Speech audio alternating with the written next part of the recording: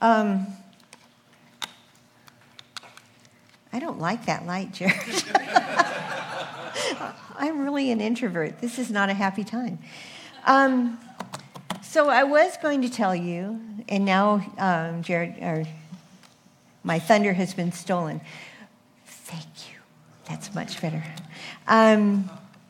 We'd had a community meeting some time ago, and one of the comments that showed up was that, can you do anything about the decoration of the church because it's just a black box? So I was going to say, you've been heard. I hope you like it. We did this all for you. I just want to take a moment, and maybe this is just me, but with all of the media hype about the hurricane, the tropical storm, and this, that, and the other thing, I've been feeling a little unrest. It's funny, when a disaster comes, it seems like the first thing people do is go raid the shelves of toilet paper. So if all of you have stocked up on toilet paper, I'm sure you'll be fine for this 2-day emergency. But I just wanted to take a minute and breathe, because there's a lot going on with the weather, with the media. Many of us have spent countless hours here with Speakeasy. And but at this moment, here we are, here, now. And so if you would just take a couple moments with me and just breathe and be present here, and we can pick all the other stuff up when we get home.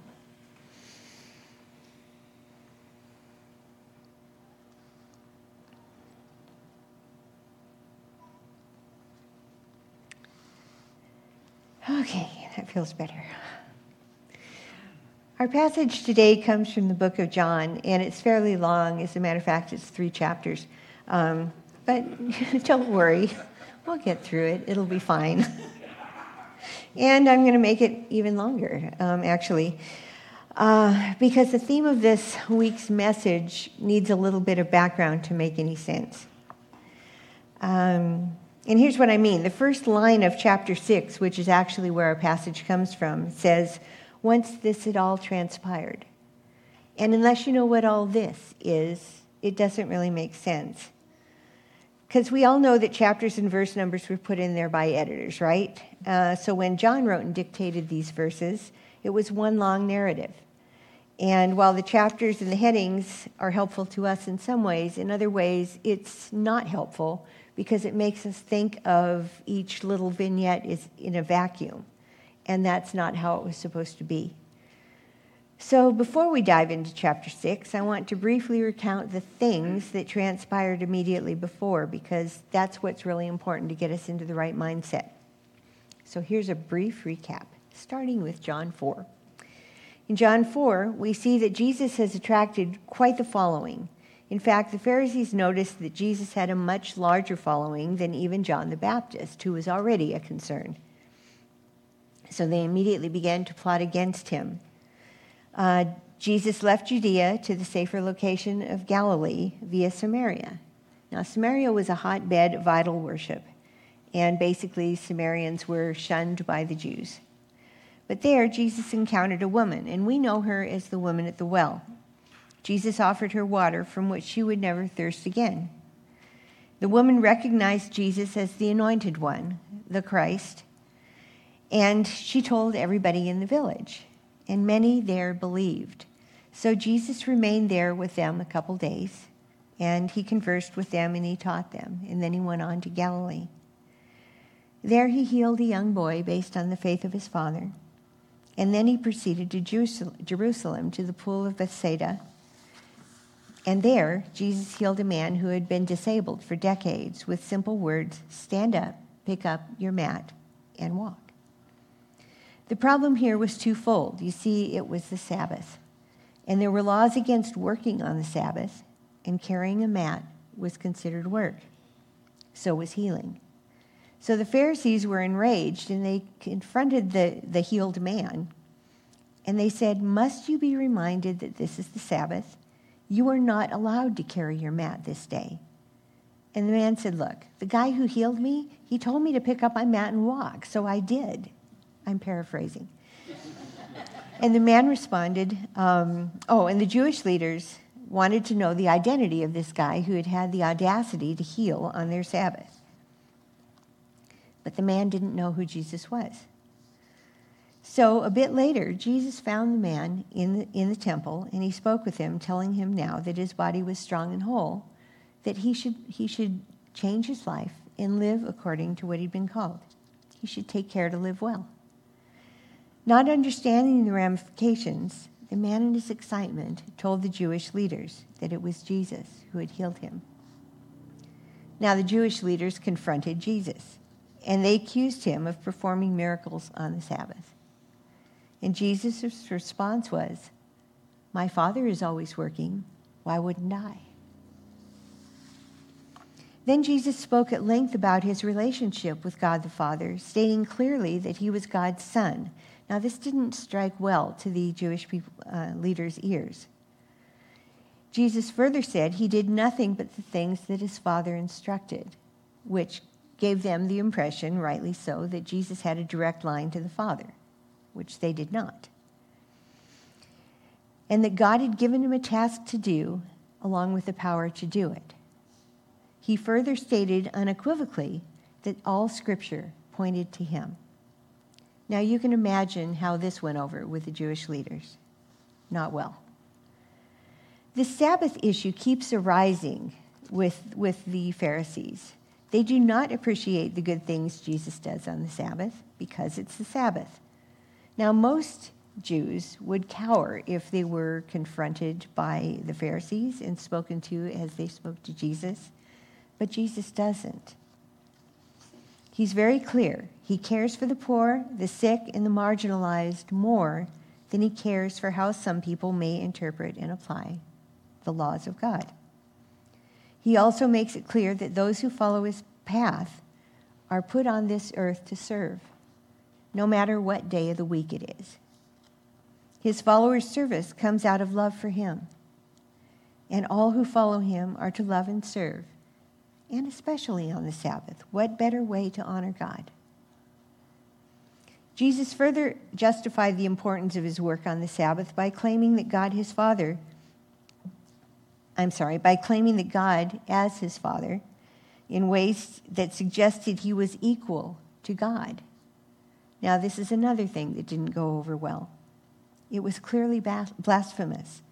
In the eyes of these pious religious folk, they began to earnestly look for ways and opportunities to kill Jesus, whose every word fueled their hatred. Okay, so that's the context. We've seen miracles, we've seen confrontation, we've seen Jesus equating himself with God and saying that he does the things that God directly tells him to do.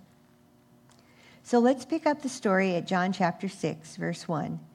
And again, I'm going to paraphrase it a bit because, well, it's really long, and we need to be out of here before the speakeasy starts up again. So, let's do it. Chapter 6 begins with the crowd pursuing Jesus, hoping to see new signs and miracles.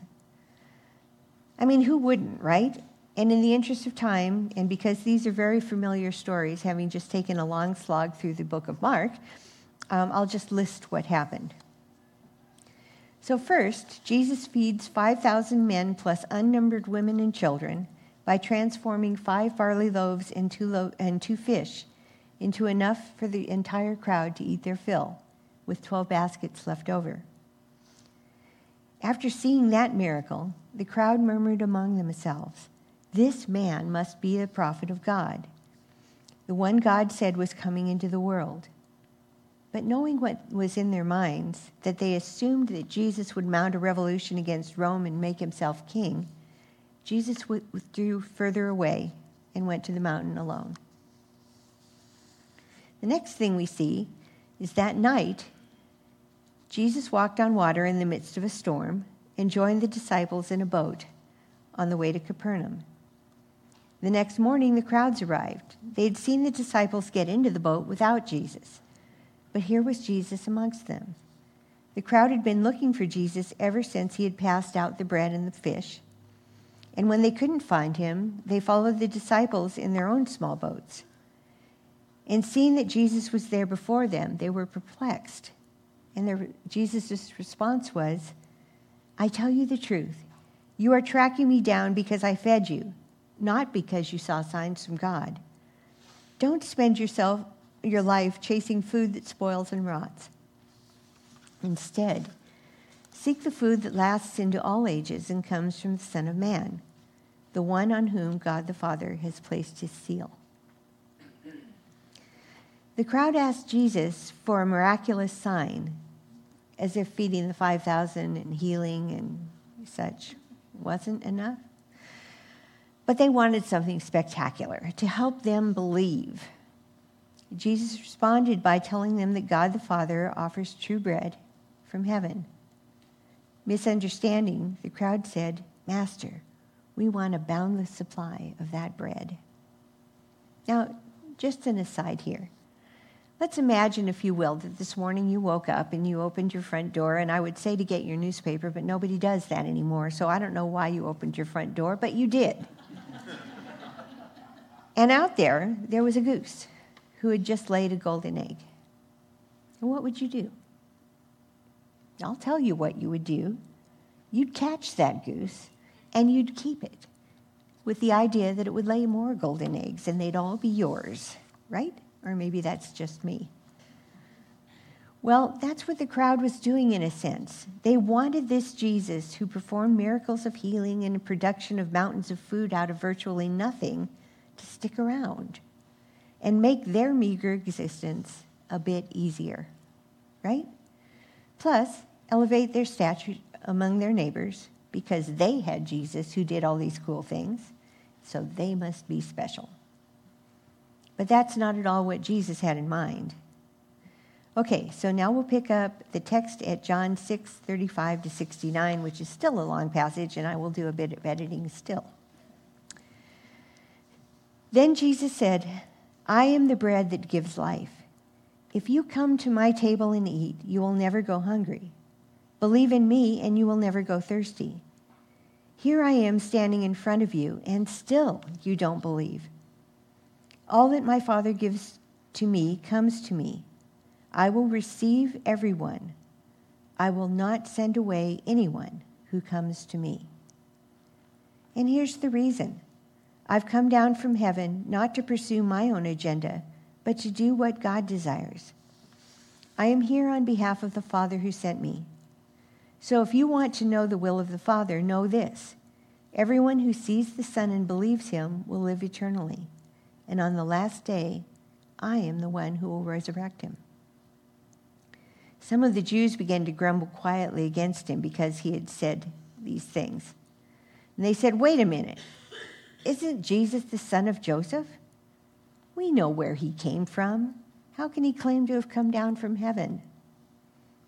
Jesus said, stop grumbling under your breath. No one has seen the Father except the one sent from God. He has seen the Father. I am telling you the truth. The one who accepts these things as eternal life. I am the bread that gives life. I am the living bread that has come down from heaven, and anyone who eats this bread will live forever. The bread that I give breathes life into the cosmos. This bread is my flesh. The low whispers of some of Jesus' detractors turned into an out-and-out debate.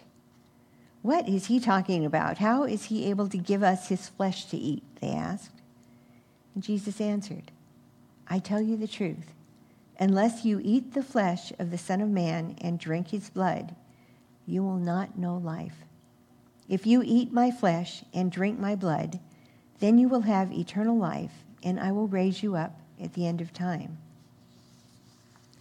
He spoke these words in the synagogue as part of his teaching mission in Capernaum. Now imagine if you were there. Imagine if I said, if you want eternal life, you have to eat my flesh. You have to drink my blood. You'd think I was nuts. So did they. Many disciples heard what he had said, and they had questions of their own. How are we supposed to understand all of this? This is really hard teaching. And Jesus said, has my teaching offended you? What an understatement, but that's what he said. What if you were to see the Son of Man ascend to return where he came from? The words I have been teaching you are spirit and life, but some of you don't believe." After hearing these teachings, many of his disciples walked away and no longer followed Jesus. And Jesus said to the 12, "Do you want to walk away too?"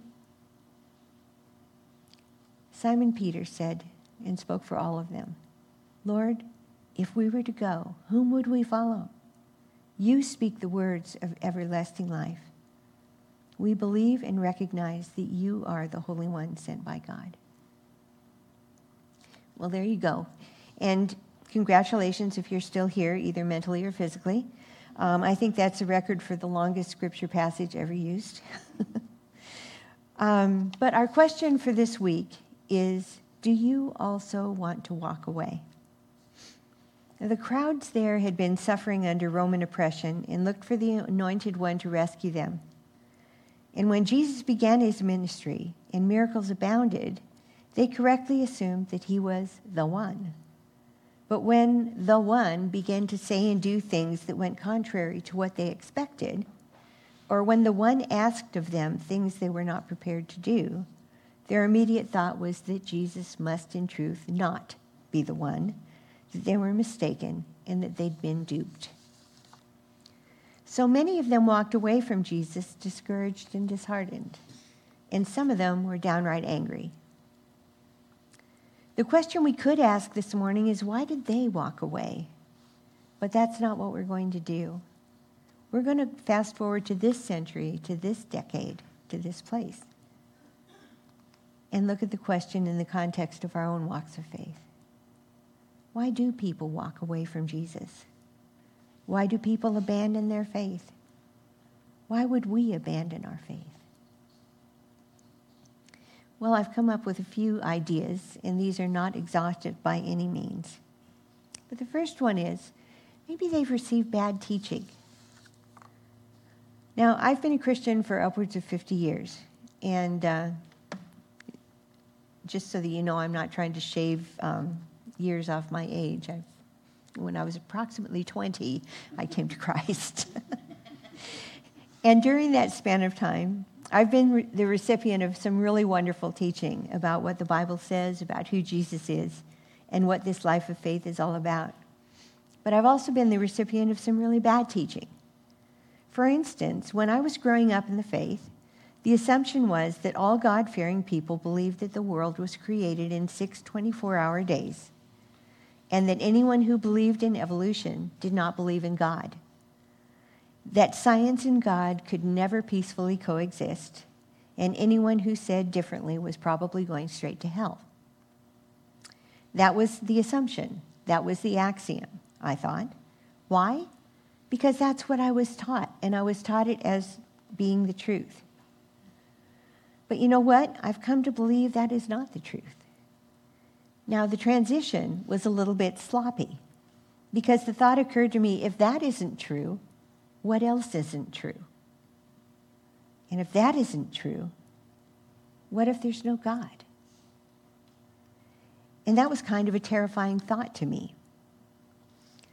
And I was left with a choice to puzzle it out and to wrestle with it and come to a conclusion that worked, or to walk away, hang up all this God stuff, and enjoy several extra hours on Sundays and no more meetings and small groups. Well, obviously, I did not walk away. And the wrestling made my faith stronger. And I want to say that again. This wrestling that you do, it makes your faith stronger, not weaker.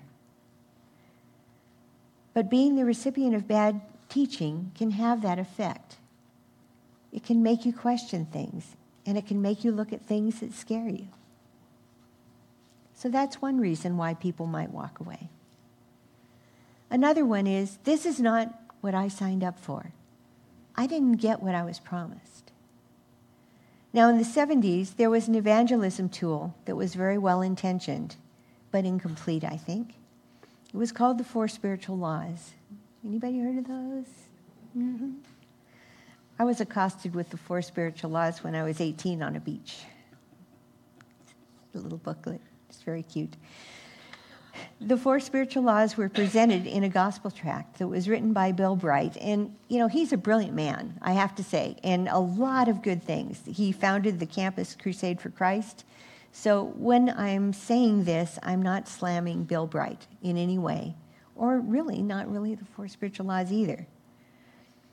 Because some say that it was the most significant piece of Christian literature other than the Bible ever created, with over 2.5 billion copies in print. Okay? So the four spiritual laws are these. Law 1. God loves you and offers a wonderful plan for your life. Law 2. Mankind is sinful and is separated from God. Therefore, we cannot know and experience God's love and plan for our lives. Law 3. Jesus Christ is God's only provision for my sin. Through him, Jesus, I can know and experience God's love and plan for my life. Law 4. We must individually receive Jesus Christ as Savior and Lord. Then we can know and experience God's love and plan for our lives. Now, these aren't all wrong. In fact, much of the four spiritual laws is well supported by Scripture and are true. However, they only show one facet of a very large diamond. And furthermore, in the 70s, with the advent of end times theology, where Christians everywhere were terrified about being left behind or that their non-believing loved ones would be left to a fiery furnace of hell and eternal damnation, marketing became a thing. There had to be a way to convince or argue or hoodwink unbelieving folks into signing on to the four spiritual laws for their own good. Now here, the motive was good. The method was not. And the central message got massaged and sanitized to be made more palatable and more attractive than, come to Jesus and he will refine the hell out of you. However well-intentioned, there was a problem. Things were promised in the name of God that God never promised. For instance, God has a wonderful plan for your life, which is true, was immediately equated to your prosperity, your health, your happiness, and a trouble-free life. It also set up an in and out metric. If you say the prayer, you're in. If you don't, you're out. And because those who are in are on God's side, well, those who are out must be considered less than the innies and avoided lest the innies be polluted by the outies. There was no concept of journey or of leaning into the faith. It was an either-or binary proposition. You can see the problem, right? Because millions of fresh new Christians signed on to get this abundant life that they had been promised, but found out that all the problems that had existed in their pre-Christian lives persisted. But now they had to hide them for fear of being confused with the outies. Some, in their earnestness, decided to become uber Christians and diligently read through the Bible. I did this for a while. Every year you do the Bible through the year. And the fact that it's the living, breathing Word of God became secondary to the fact that I will read this or die trying. And those were bad years. I actually had to take like a 4-year fast from Scripture afterwards because I thought, this is killing me. It's not breathing life into me. But anyway, that's an aside. But in reading the Bible, I had this chilling realization. Not one person in the Bible, not one, had life on the easy street. In fact, even knowing you and some of the really difficult things that you've gone through in your lives and the things that I've gone through in my life, they pale in comparison to what these Bible folks went through. So why did I think my life would be easy street when the examples that were given to me are anything but? But this is not good marketing. So I'm really grossly oversimplifying here to make a point. But during that time, a lot of people fell away because what they had been promised by well-meaning Christian folks didn't happen. Their troubles were not magically taken away. They were not given a winning lottery ticket. The pony that they'd been praying for decades never appeared. So they became discouraged, disheartened, and either walked away or showed up and played lip service and diluted the faith.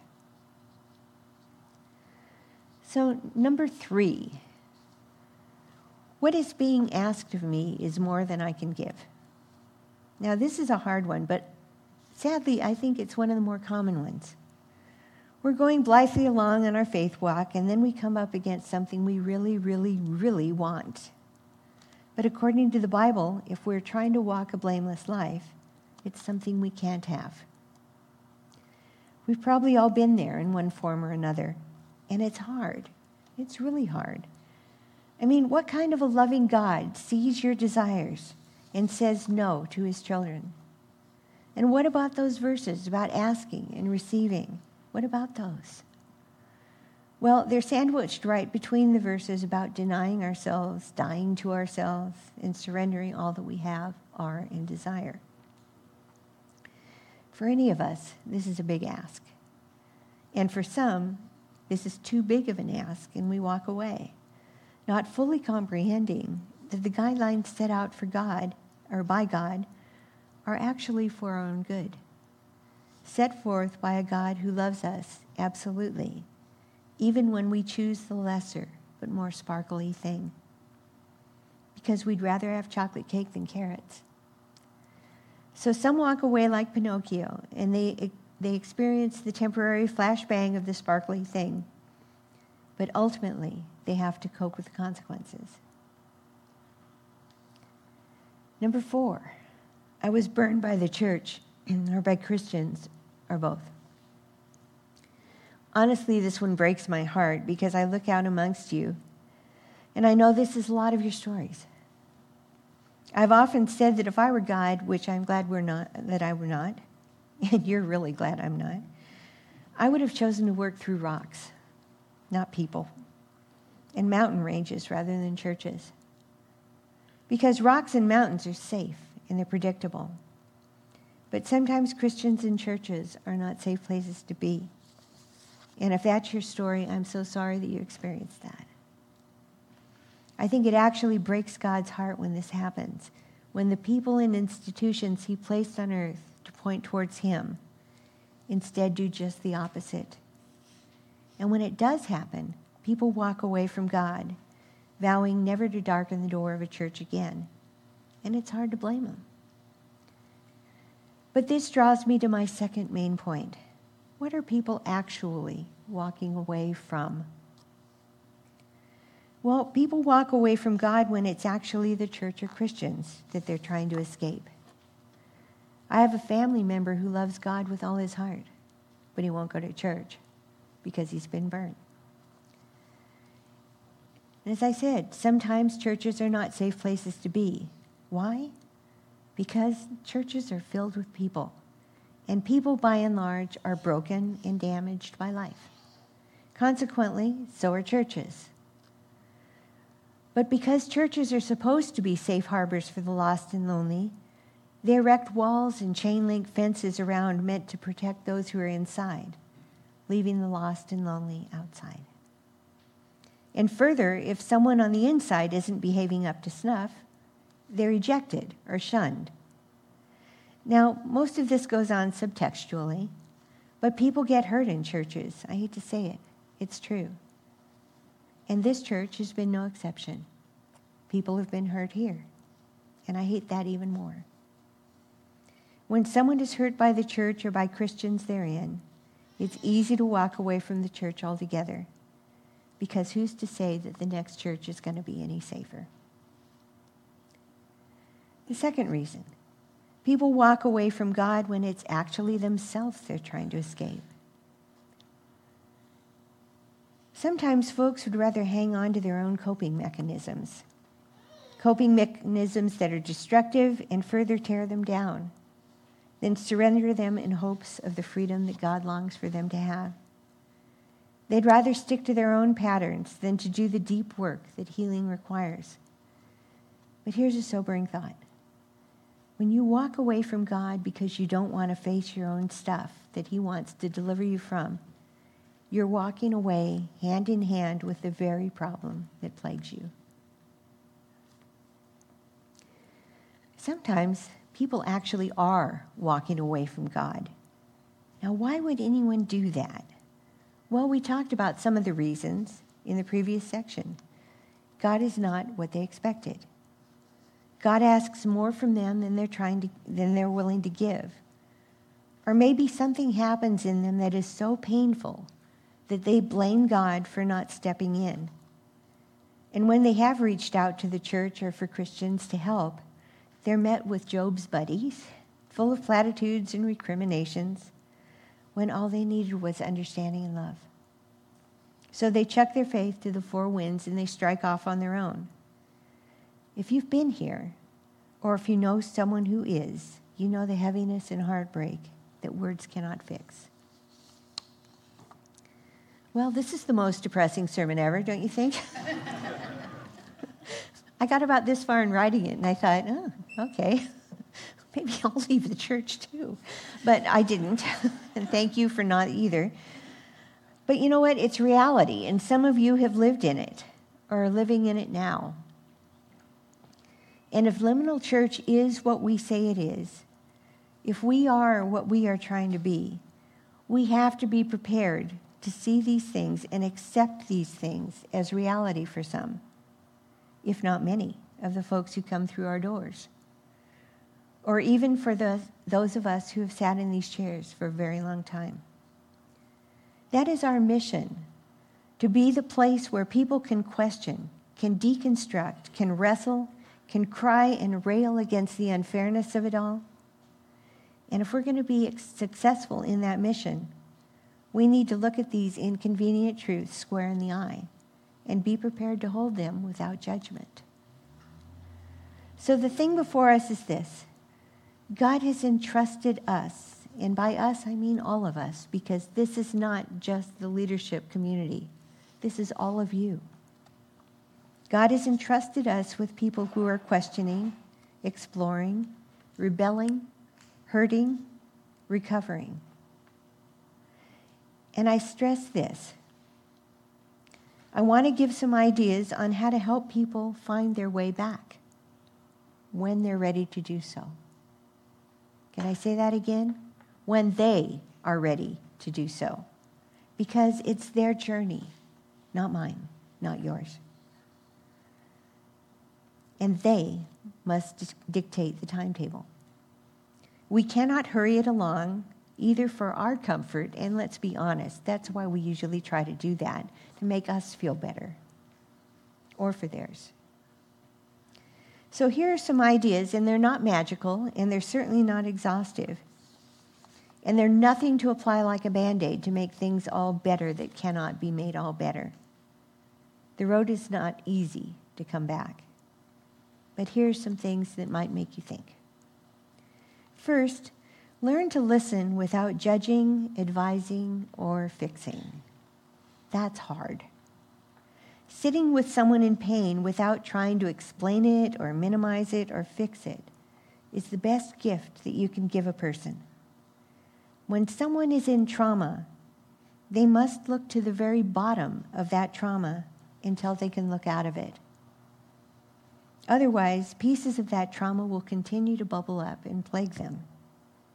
And in some cases, the effect of trauma will never go away, ever. It will never be all better. And that can be very uncomfortable for those of us who sit with them. But that's what love does. It sits, it holds, and it listens. It listens as they say the same thing over and over and over 1,000 times and then 1,000 times more.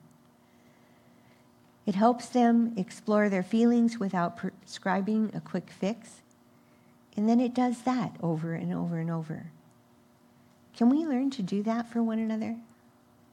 Can we sit with our own discomfort at the intensity of someone else's emotions and not try to rush them through so that we ourselves feel better? That's not easy, but that's what love does. Number 2, know when you're over your head. If you can't listen to the pain without it triggering your own, making you unable to be present for that person, you may need to bring someone else into that conversation with the hurting person's permission. We've got trained professionals here. We've got pastors, spiritual directors, therapists who can either help you or the hurting person or direct you to someone who can. You don't do anyone any favor if you sit with them and help them out of your own lack. Even if you do find yourself out of your depth, there's still many ways you can help. A kind note, a meal, a flower, an offer to go to the grocery store, do laundry, something like that. That's still love. And it's a tangible way to show that you care. But to try to give what you're not capable of giving will serve neither yourself nor the person. And if I may give a word of advice, if you are in a situation where you're listening to someone who is in deep pain or trauma, you need to get help yourself. Those of us who are in that business, George is nodding his head, we can't hold everybody's story without it affecting our own lives. So we need to get help so that we can be there healthy for them. Be wise. Draw upon the resources available to you. Number 3, when a person is questioning God, let God speak for himself. God does not need us to be his advocate. When someone has become hopelessly confused about who God is, as opposed to who the church says God is or who they have heard that God is, sometimes it's helpful to lead that person to a red letter testament, where all the words of Jesus are in red, and say, you know what, just let Jesus speak for himself. Just read the red stuff. If you want to read the context a little, fine, but just see what Jesus has to say about Jesus, and then decide, is that someone you want to follow? Don't try to explain what he's saying. Instead, ask questions like, well, what does that seem like he's saying to you? Because that's what matters to them, right?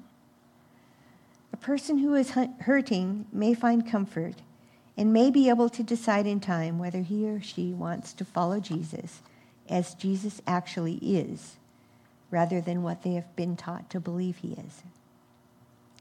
Something we must realize is that God, the Trinitarian Godhead, the maker of heaven and earth, does not need me to explain what God is doing, and certainly does not need me to repair his reputation. God is who God is, and our attempts to mop up after that and explain the intricacies of God's mystery will not help and will likely be completely inaccurate. To paraphrase a famous TV series, we know nothing, Jon Snow. I love this picture. Jon Snow, he knows nothing. We must be comfortable in owning that. I do not have all the answers. In fact, I have an embarrassingly small number of answers. But I'm willing to sit with your questions and not try to give you some glib response that I hope will fix you, but will probably not, but will at least make me feel better. 4, be open to exploring with them a new narrative. Ask curious questions. What if that is not what Jesus is like at all? What if that were true? What if that were not true? People in trauma do not need pat answers. They need a safe place to find their way back to peace, to life, and to some measure of happiness, well-being, and health. And that involves baby steps, or sometimes even steps in the wrong direction, so that they can see that the wrong direction doesn't work. Now, it's really hard to sit with someone who you're pretty sure is going in a wrong direction, but they're determined to do so. But love lets them do that. Remember, the father allowed the prodigal son to go his own way for a while.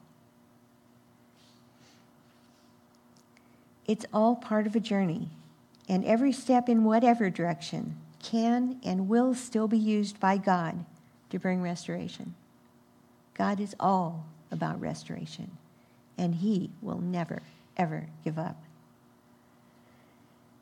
Jesus asked his disciples, are you going to walk away as well? And Peter's answer was so poignant because you can read into it that Peter had his own questions. And that's kind of where I want to leave us today. He said, Lord, if we were to go, who would we follow? You speak the words that give everlasting life. We believe and recognize that you are the Holy One sent of God. So some questions for you today. Who is Jesus to you? Is he someone you're curious about? Is he someone that you're angry at or maybe disillusioned?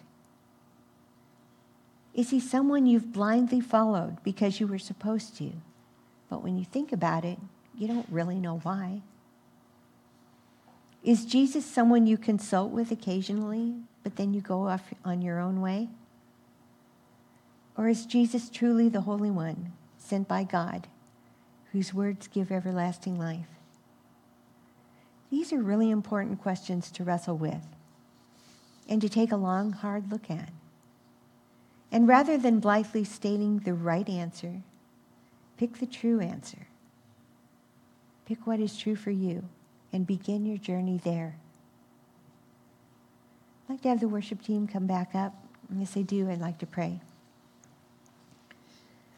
Lord, take the words that I've said this morning and sift them. If anything be true and helpful, let it stick. If anything I've said offends, let it be explored. And if anything I've said does not accurately reflect you, may it be quickly forgotten. I ask that you would reveal yourself to each of us, not as what we expect, but as you truly are. Show us the extent of your love for each of us, a love that is large enough to hold our doubts, our anger, our confusion, our turnings to our own ways, and our faltering attempts at faith. Walk with us, Jesus. Be ever near, never leaving, never forsaking, enveloping us in your everlasting love. Amen.